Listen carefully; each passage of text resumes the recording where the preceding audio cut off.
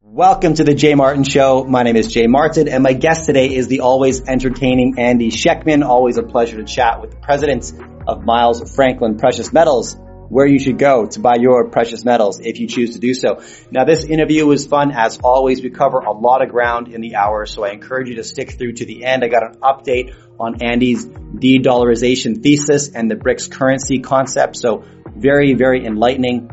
I publish a weekly newsletter. It comes out every Sunday, and I'd love to have you join the team. If you enjoy my style, there's a link right beneath this piece of content where you can subscribe to my weekly essay. I talk about personal sovereignty, wealth creation, and general health optimization, which is all aligned on our path towards personal sovereignty, emancipating ourselves from the consequences of other people's poor decisions. Here's Andy Schectman. Enjoy. All right, here I am with Andy Schectman, back on the channel, and it's about time. I can't believe it was June since the last time we did this. Time flies, man. How you been? Been good, Jay. Yeah, time does fly. In fact, you know, when I look back over the last 3 years since the pandemic started, it's a blur. It's truly a blur, not just because interest in this industry has been extraordinary, but it just seems everything is melded together and a year just flies by like that. But it's good to be here. I appreciate you having me back. It's great to be at your show, and I'm a big fan of what it is you're doing. So again, thanks for having me back today. Our pleasure's all mine, man. Let's start here then. Ronnie Stofferly was circulating this tweet this week showing the number one search on Google for a couple of days was how to buy gold. What do you make of this, Andy? Because we've been watching gold making sort of false starts at like maybe a run, maybe not a run, then it pulls back. I mean, frankly, I think the price is pretty healthy, and the trend is absolutely moving in our favor. Nothing goes up in a straight line. But what do you make of sentiment right now? What are you seeing? In the last 35 days, we've added over 13,000 clients. And that's what we would typically add in 3 years. We added it in 35 days. Since Silicon Valley Bank collapsed, the anxiety level has been unlike anything I can really kind of even begin to explain to you here. If I were sitting having a beer with you and talking for an hour, I might be able to kind of let you know what it was like. But I guess I'll look at it, I'll say it to you this way. During Silver Squeeze, I thought we would never see demand ever again like we saw during Silver Squeeze, where it was, 18, 20-hour days for a week or 10 days. But that was motivated by greed. I mean, they say we're motivated in two ways, by fear and by greed. And this was people wanting to capitalize on GameStop, on AMC, squeeze the bullion bank, squeeze the silver market. They thought, make a fortune. Okay, cool. Wrong motivation. That's not why you buy precious metals. You buy it because it is wealth. Not to get wealthy. It is wealth. But you flip-flop the table and I say to you, hey, your stock market, your bond market, your real estate market, yeah, they're all shaky. But when I tell you that the bank that you think is not a speculative endeavor, that it's just the place you put your money and know it's always there, if I tell you that can fall upside down, well, that's a whole different thing. And the anxiety that has been poured upon me over the past 3.5, 4 weeks is really, Jay, it's just the sentiment is off the charts, and yet it only represents but yet a very small portion of the public at large. I think we haven't seen anything yet. And if indeed we see another one of these banks fail, like First Republic, sure seems like it's kind of hanging on by a thread. In fact, Jim Rickard says he thinks it's going to fail tonight or Sunday morning. And if that happens, I think it will reignite this anxiety, this fear that, hey, there really isn't very many safe places to be. And that always brings me back to Doug Casey's famous saying that gold and silver are the only assets that are not simultaneously someone else's liability. And this theme of counterparty risk is only getting, I think, more and more and more prevalent and will as time goes on. Yeah, 100%. That is amazing. Essentially 3 years of business in the last 35 days. It's been insane, man. I look tired. I haven't slept, but it's a blessing. It is, but it's crazy, really crazy. And, it's, I think, just the very, very beginning, because so few people, you and I speak to the pimple on the elephant, and the pimple's getting bigger. Yeah. But when the elephant realizes what's going on, that's when it's a whole different game changer. And that's when this industry will be defined by the complete and total inability to find product. That I do believe. Could you estimate what you think precious metals ownership is in the U.S. right now as a percentage of population? I don't know for sure. I don't know for sure, but I always, my friend Rick Rule always says that if you take the Harvard Endowment Fund all the way down to Joe Sixpack, that allocation is roughly 0.5%. Now I would say it might have expanded. Let's call it 0.75%, 1%. So 1% of the entire financial matrix has an allocation to precious metals, that being in the United States. It's still woefully, underallocated to the public at large. And the thing of it is that what boggles my mind, you don't have to be overly sophisticated in financial assets to understand that, look for alternatives to a system that is in trouble. If you don't sidestep traditional financial assets, stocks, bonds, and real estate, and we continue to see rates rise and the economy crumble underneath it, I think that you're missing what is the only safe place to be right now. People say, well, what about treasuries? Yeah, I guess you could say that, but here again, we got the debt ceiling coming up in just a few days. What does that mean if they don't pass it? If there's a stalemate between the Republicans and the Democrats, what does that mean? I mean, we're technically broke and insolvent. At some point, the rubber has to meet the road with what we can spend versus what we're borrowing and indebting and putting our children and our grandchildren in debt for the rest of their lives. So this is all in flux, but I do think that you're going to see a larger expansion into precious metals. People will understand when things start to go upside down. There are very few places. And this is why I think you could make the argument that this is why the central banks bought more gold over the last 18 months, really, than in any time in history. And, if you look prior to January, it was the second most in history, the most since 1967. But their numbers are doubling down. If you look month over month increase since the end of the year, it's approaching 200% increase month over month. They are doubling down, that being the central banks, their acquisition of gold and silver. And I think they're using the suppression of the Western price to run cover for it. And, that's allowing them to do this without really catching the attention. You mentioned at the beginning, it starts and it stops. Look, there's big suppression on COMEX. In fact, right now, it might be the largest commercial bank short position ever on COMEX right now. They are trying desperately to cap it, to keep it from running, because it is the barometer of the health of the dollar, of the system. It speaks to the frailty of the system, and letting gold and silver run is something they really don't want to do. And quite frankly, it just seems completely idiotic and counterintuitive to have such a massive short position in gold right now in this environment when the central banks of the rest of the world are on a buying spree. I think it's a very, very dangerous place to be. I agree with you. Now, because you mentioned First Republic, I want to talk to you about the bank insolvencies we've seen thus far, but more importantly, the impact of those, right? There's been a couple of winners in this scenario, one being JP Morgan, another being Bank of America. They're scooping up clients. Do you expect that consolidation at the very top end of the banking sector to continue? And what does that expose people to? What's the vulnerability that occurs when we see massive bank consolidation? Yeah, it's 100% happening. And you could argue that the Fed is aiding and abetting this. In fact, it's not really, you don't have to look too hard to see that they are aiding and abetting this, because, all right, let's look at what happens. So you get, first of all, we've all been led to believe that bailouts were illegal since the '08 financial crisis, and bail-ins were now the new thing where you become an unsecured general creditor of the bank. So Silicon Valley Bank goes upside down and everyone thinks that they're going to be bailed in. Now, they had some political clout there, I guess, and there were startups in the tech sector, and there was enough lobbying to get that bank covered, right? So there's a meeting a subcommittee finance meeting in the House, and the representative from Oklahoma says to Janet Yellen, Madam Secretary, you just bailed out Silicon Valley Bank and all of the depositors. So might understand that if one of my banks, regional banks in Oklahoma, fails, that our constituents will be bailed out the same way? And she says, no.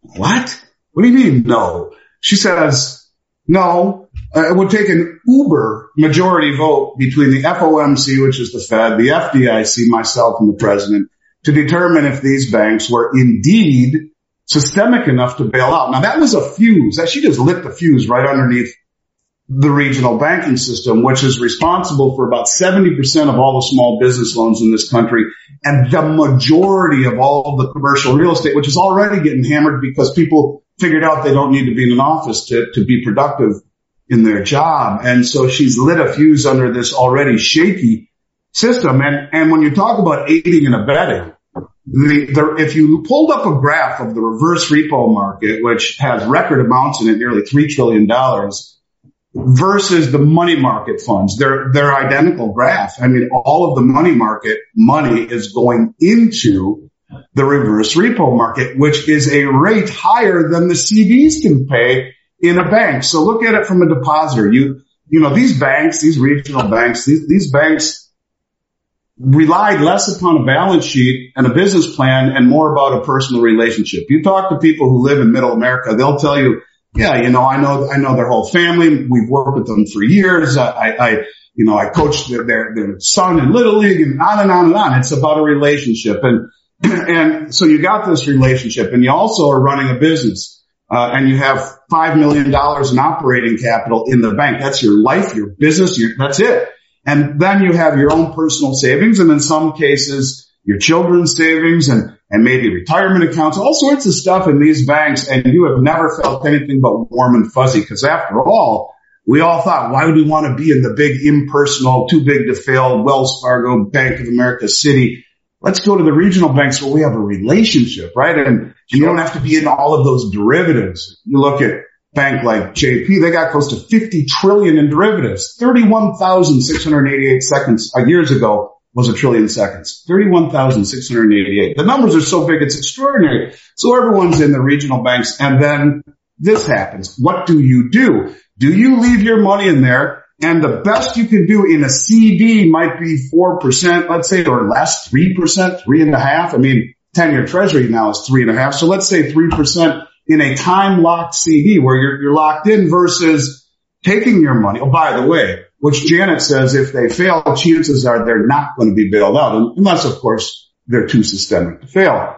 So why would you not take all of that money, except for the relationship, and move it over to Morgan Stanley or Citibank or B of A or Wells, who can offer you a money market account paying more than the CD with intraday, daily liquidity, not being locked in. And if the bank goes under, we've been told if they're too big to fail, they'll be bailed out. The fact that they are allowing this to happen, allowing all the money market money to go into the overnight reverse repo market, paying a higher rate than they can pay in a CD, tells me this is what they want. They want to blow up the regional banks and pen everyone into a handful of the commercial banks. It's very obvious to see why they would want to do that. The rollout of the new CBDC, which the Bank of International Settlements told us that everyone has to have one by 2025. You see this new settlement currency at the IMF.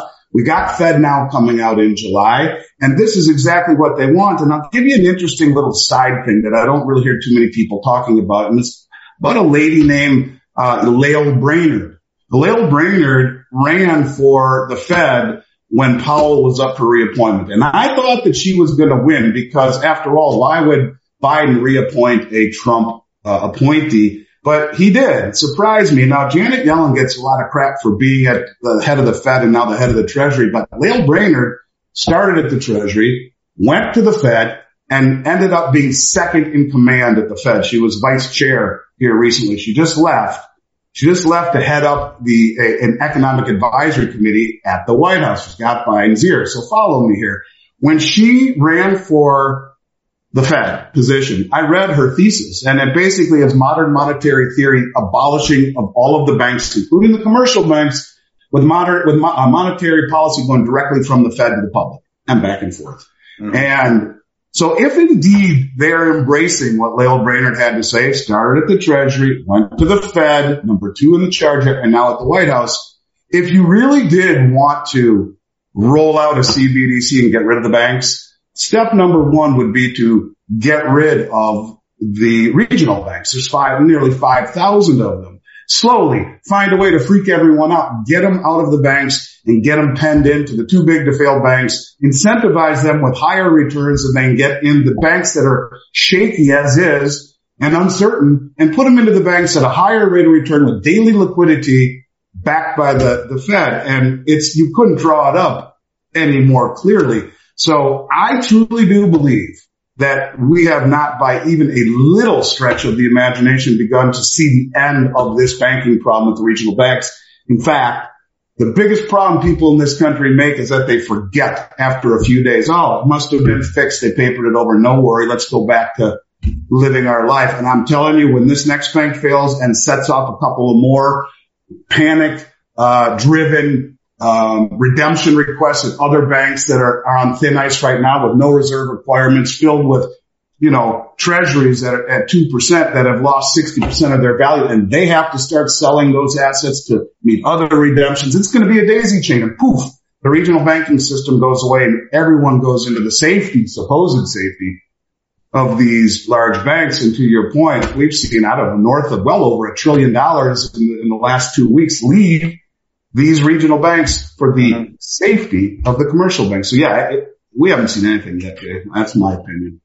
Yeah, and I don't think those comments by Janet Yellen should be confused at all. I think whenever you're sending out any kind of a PR message, whether it's my team to our clients, we always game plan first and foremost, what do we want to accomplish with this message, right? And how, therefore, should we word the message to make sure it's not so much what we say, but what action people take as a consequence of hearing it, right? And so, read between the lines there.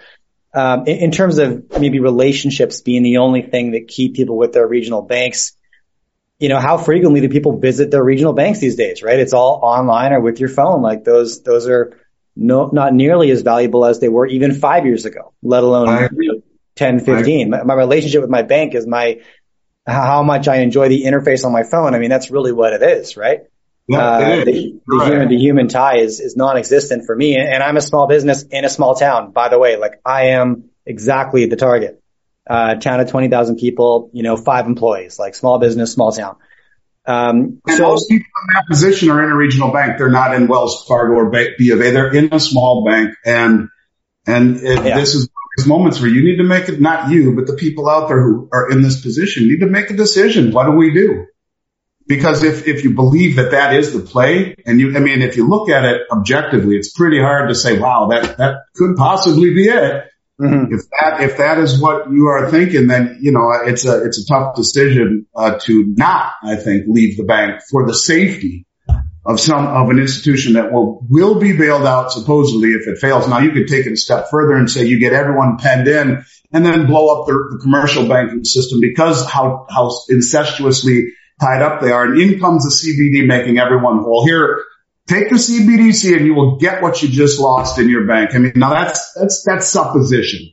But if you think about the fact that CBDs are coming, and, Mark Moss did a deal on CBDC. It was scary as hell. He talked about the things inside the CBDC that the IMF published to all the banks where you can pause people's wallets. If the social credit score type of deal. These are real things that once would have been considered Orwellian that people would laugh at, and it is coming. And when the central bank, the BIS, says by 2025, you will all have an operational CBDC, it is coming. And if you're going to do that, you've got to get rid of the regional banks first.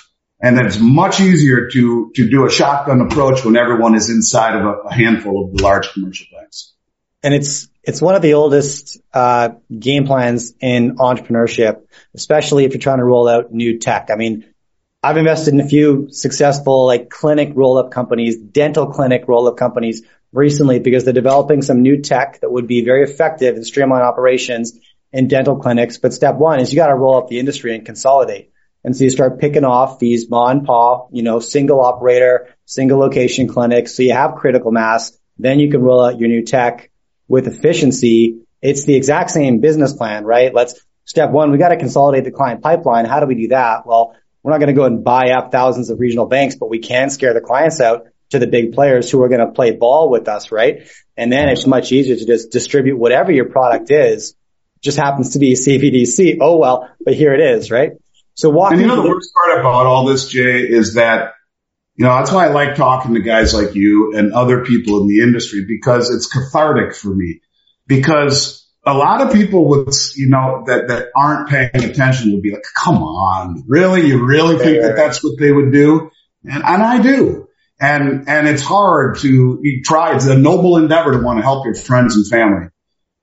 Most of them have no intention of beginning to want to understand or to give it enough credibility to understand. But yeah, and that's why I think that this will be easy picking for them to do. I think it'll be an easy endeavor. You blow up a few of more of these regional banks, and look, like I said, I've never seen anything like what it was like. It's slowed down a bit right now because, again, people's memory is short. But those first 2-3 weeks, I'm telling you, and I'm not joking, was 18 hours a day, 7 days a week, non-stop. And I'm just one company. The whole industry experienced the same thing, and let alone what happened going into the into the commercial banks.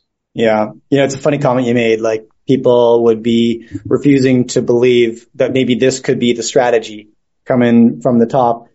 And I don't know why we tend, not we as in you and I, but, generally speaking, people tend to think politicians have different intentions than any other human being who's going to gravitate towards power, right? And authority. I mean, I don't understand why you would assume the intentions of anybody in a seat of power will be different just because they're in the White House, or just, it's the exact same game that Bezos is playing. It's the exact same game that anybody at the top of the pyramid is playing. It's consolidation of power. It's a human being with the same, human nature drivers as the rest of us.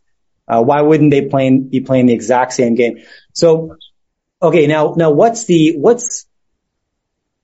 battle therefore, Andy, that you might see coming in terms of, we have a bit of a currency war occurring right now. I wouldn't say it's massive, but, the US dollar influence is getting compromised at the margin, like not on any massive percentage basis, but, oil deals are being done outside of US dollar, gold deals, commodity deals in general, starting to become more common, not common yet, but they're becoming more frequent than they were 5 years ago and a year ago for sure. Is there a strategy behind a CBDC rollout that would have the intention of combating any competition to the US dollar hegemony? Is there a play there, or what do you think? Well, it's interesting you asked me that question.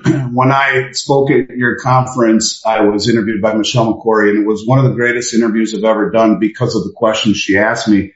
And she said, Andy, I really do believe in a lot of what you're saying, but I'm going to push back for the sake of the listener. And I had no idea what she meant by that, but she asked some real tough questions, and that was one of them. And I thought about it, and I thought, here's the deal. I've been talking for over 3 years in over 1,500 podcasts about the BRICS formation, about the de-dollarization.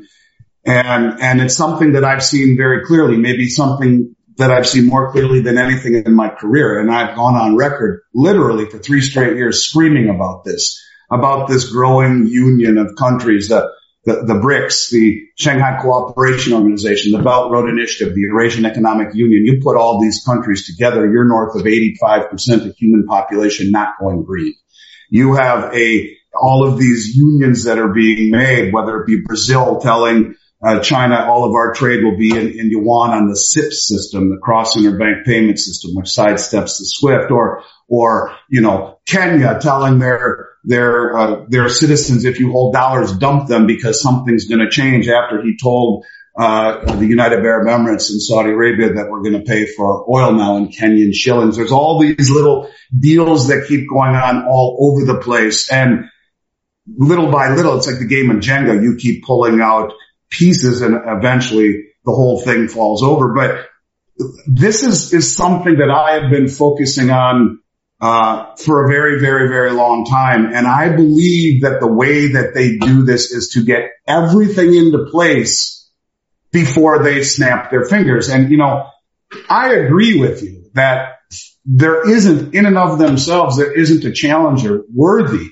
on many levels, whether it be militarily, whether it be economically, whether it be the share of currency transactions or the size of the markets or the liquidity, all of those things that people would push back against. I agree, but you put all of them together, all of these countries together, and the cooperation that is being made, and then you start to see things like Mexico formally apply to BRICS, France strike a 51-point treaty with China ranging from 5G technology to military engagement, publicly saying that we cannot support any aggression against Taiwan, and basically going and standing behind China's one country policy. And this is when you start to see our allies like Saudi Arabia, like Turkey, like Mexico, like France. There's rumors that Canada is even thinking about it.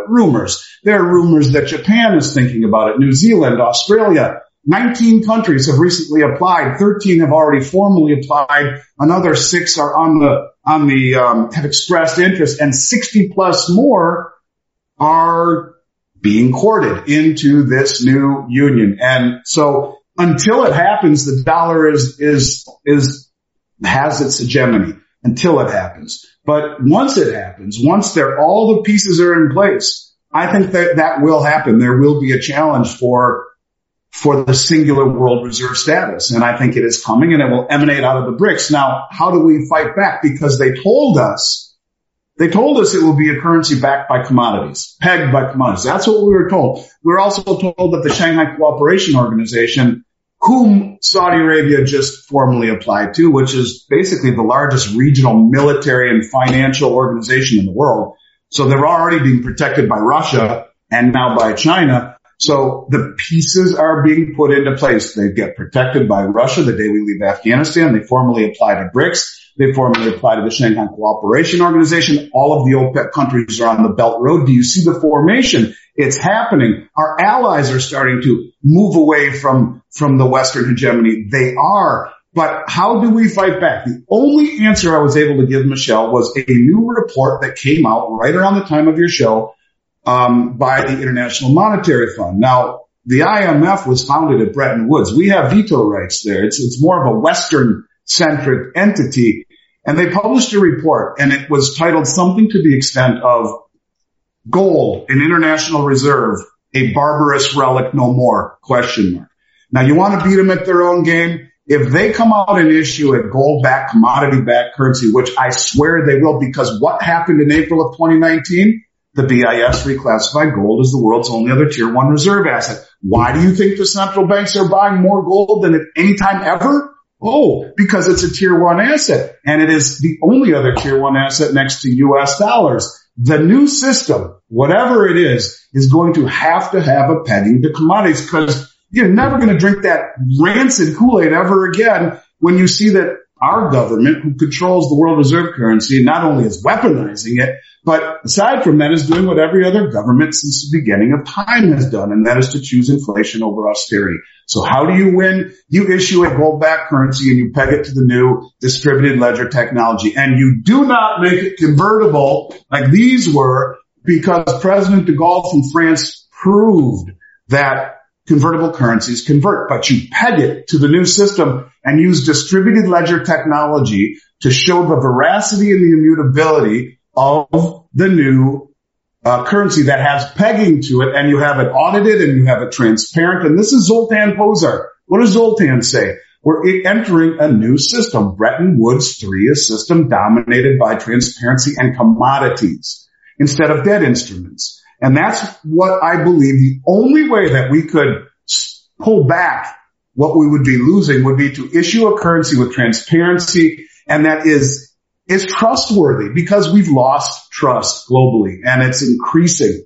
And I think the only way to ever make it work again is to use pegging of the only other tier 1 reserve asset using distributed ledger technology, showing the world, having it audited by the big 3. That is how you stop this run. It's the only way that I see, but that's just me thinking outside the box. Other than that, I don't know how you stop this trend, which I believe is firmly in motion.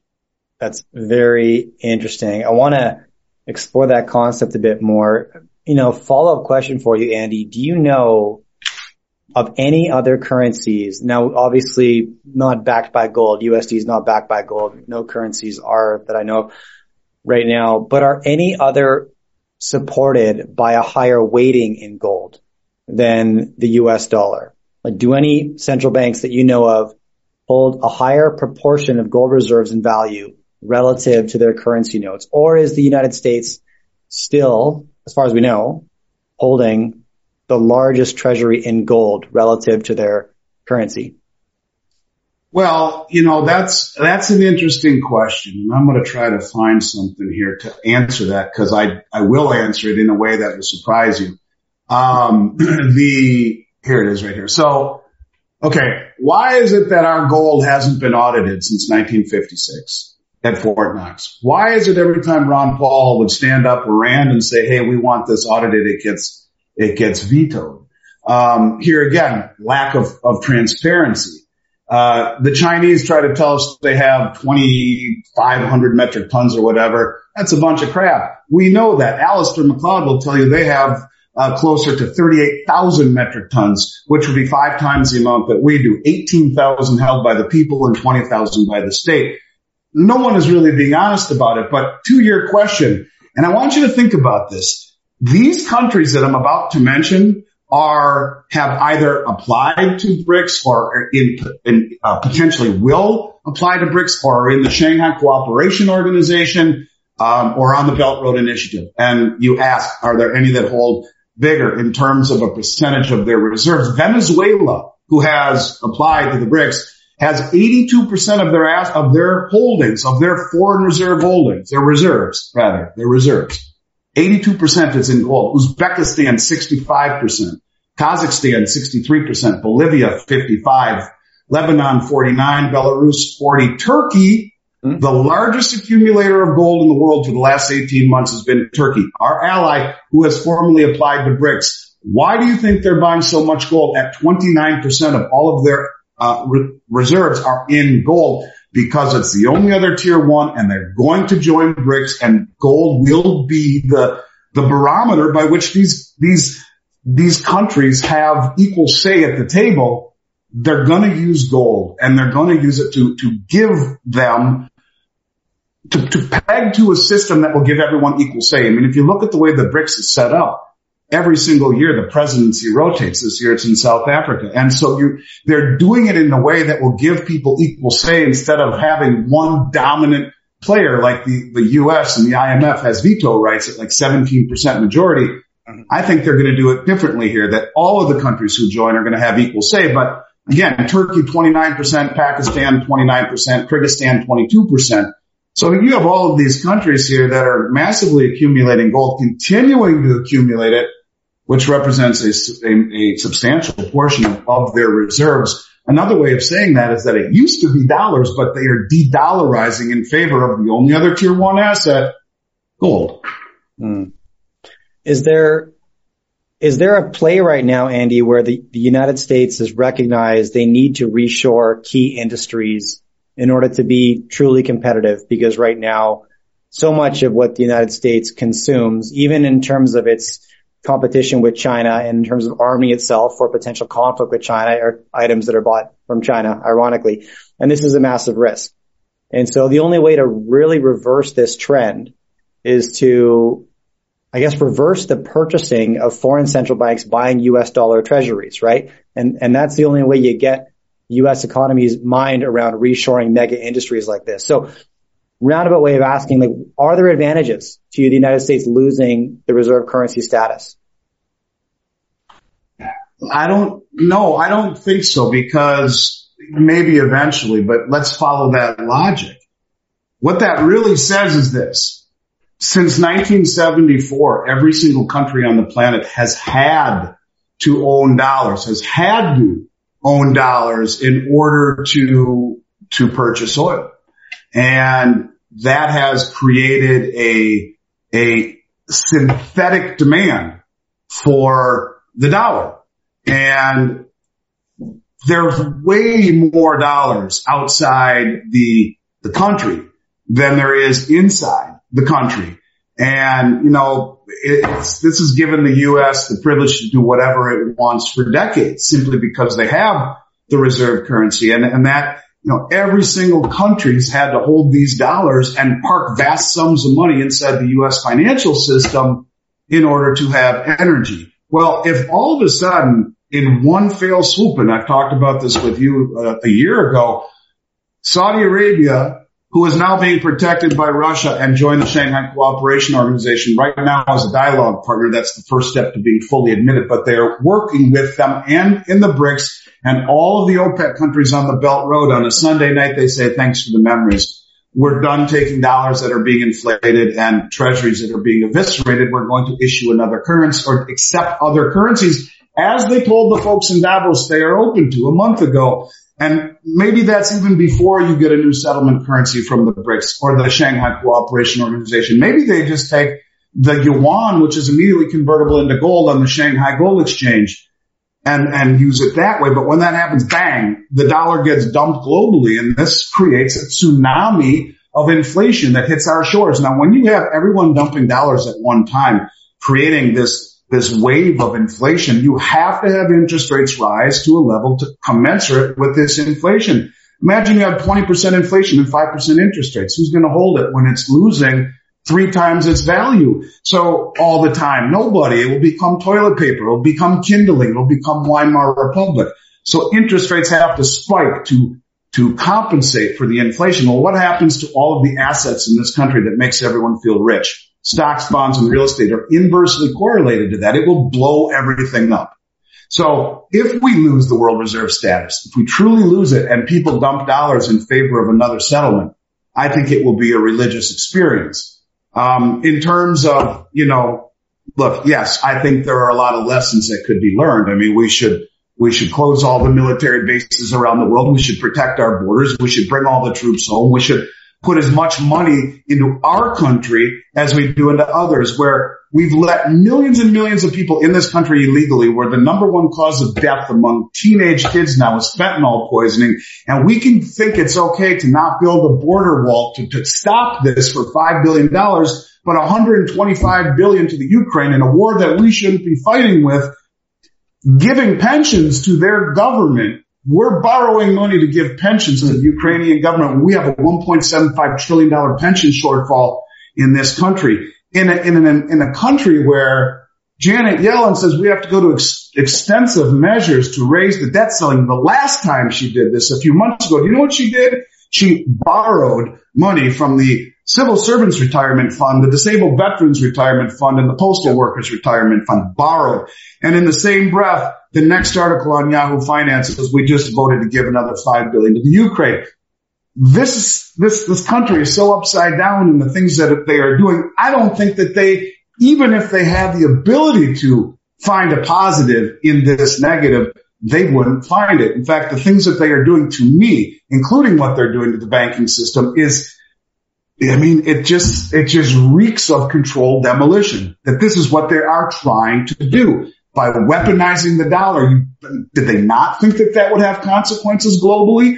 We are sanctioning, 30 countries right now around the world. The G7 is, or more. So, at what point does the rest of the world say, you know what, screw off, we're done with you guys. We're done. And that's what is happening right now. And I don't see any pleasant outcome. Maybe after the dust settles, I would never count out the American spirit. And when our back's against the wall, that's when we do the best. But we have traveled so far down a very, very scary road that I just don't see it happening. And, we got this deal about going green. You got President Widodo from Indonesia, where a good portion of all the rare earth metals are found. You just got Chile saying they're nationalizing their lithium. And you got Widodo, who is a member of OPEC, saying all of us countries here who have the rare earth metals, we need to make an OPEC-style cartel for that too. We haven't been thinking this stuff out too well. Step number one would be to, I believe, become energy independent again. And that is, we're going the opposite direction. So, Jay, I wish I was more optimistic and had more roses and smiles, but I just think that it almost is like this is what they're trying to do by finding a villain rather than falling on the sword for the brain dead monetary policy and all of the stupidity that we've done by suppressing interest rates for decades, creating these distortions and misallocations. It's those sons of bitches, Xi Jinping, Putin, and OPEC. They did it to us, right? Just like it was Putin's inflation. Really? Study Austrian economics for 30 seconds and you know that inflation is always an increase in the money supply. It's a monetary event 100% of the time. It wasn't Putin. It was us by creating more money in the last 4 years than in the history of the country preceding it. So I think that this is what they want. I think that they realize they just came out with their balance sheet. Social Security, 77 trillion underfunded, and Reuters told us last week it'll be bankrupt in less than 10 years. The largest asset in the United States is student debt. We're almost 200 trillion in debt. And again, a trillion seconds ago was 31,688 years ago. There's your villain. They did it. Poof, everything blows up when everyone dumps dollars. Stocks, bonds, and real estate collapse as interest rates rise. It's the Great Reset. Now you come in with your CBDC and you start from scratch. You start over using gold backing your new system. Could that be, could that provide some optimism? Yeah, not until you go through a whole lot of pain, unfortunately, would be my feeling. And honest to God, I hope I'm wrong. My youngest kid's 16 years old next week, and I don't want them growing up, my 3 kids, in a world that is any less filled with opportunities and safety than the one that you and I grew up in. I'm with you. I think about that a lot. My kids are very, very young. Absolutely. And I'm where I want to be in terms of geographically located. I think relative to where else we could live, I'm Canadian, my wife's American, so that's kind of where we live between those countries. But, I wouldn't make that move yet. What limitations, Andy? Okay. So a couple questions, actually. You mentioned the volume of sanctions that G7 nations have placed on other countries. It is about 30. And they never work, by the way. A horrible track record of efficacy, right? Economic sanctions. And, look at Venezuela, look at Cuba. A guest of mine this morning, Steve Hankey, was walking me through the sanctions that Jimmy Carter put on the Soviet Union to prevent American farmers from selling grain to the Soviet Union. And in theory, cutting them off of their grain supply, they obviously turned around and started buying from an American rival at the time, Argentina, right? And bankrupted a lot of American farmers as a consequence. The sanctions rarely work the way that we want them to, yet they're always the knee-jerk reaction, the first response of our leaders, right? Let's lead with economic sanctions. And we're staring in the face right now of another kind of example of how they rarely go the direction we think they will. Do you think that is just short-sighted, short-term decision-making, or is it a flex from politicians that's hard to understand initially, but there's longer-term consequences? What are your thoughts on the economic sanctions strategy and why it's so ineffective? Well, I mean, you could argue it was effective, or it's had effect simply based upon the fact that the dollar is the world reserve currency. And if you cut off the oxygen to be able to trade by kicking people out of SWIFT, certainly it has some impact. But what it does is it also angers everyone. And I think even you can see that when Macron was in China, and he came out and he said that I'll read it to you. He says, Russia, China, Iran, and other countries have been hit by U.S. sanctions in recent years. And that based on denying access to the dominant dollar-denominated global financial system. Some in Europe have complained about weaponization of the dollar by Washington, which forces European companies to give up business and cut ties with countries or face crippling secondary sanctions. I think he's talking about there was a bank in France that was fined over $4 billion for trading with an Iranian company. What we have done is incentivize the rest of the world to find an exit, because, you look at a country like the West who can go into Iraq under the guise of weapons of mass destruction, blow up the entire country, and then say, oops, we're sorry, we didn't find any, and there's no consequences. Yet we are the ones who can say, yeah, Jay, you can use it, but you can't over there, and you can't over there. As the custodian of the world reserve currency, it is not our prerogative to say who can and who can't use the dollar, and to sanction them that way. That should be for world opinion, if anything. When you look at the sanctions on Russia, 85% of the world's still trading with them. China and them are tighter than ever. It isn't working. And all it has done, I believe, is seek to accelerate the global de-dollarization, because all of these countries like Saudi Arabia and like China, who has their eyes set on Taiwan, and Saudi Arabia has their eyes set on selling oil to the rest of the world who's not going green. Well, if we're on the wrong side of these guys, then we're going to get sanctioned and we're going to have our assets frozen. And look, the European Union just took it a whole hell of a lot further than that by saying, oh, by the way, Russia, the assets that we sanctioned, we're now confiscating them and using them to rebuild the Ukraine. You are watching very, very in real time, I guess, the rest of the world push back against that and say, you know what? It's time for us to find an exit out the other way of this building, because this is going to continue forever. And I think that's exactly why you're seeing the de-dollarization and the formulation.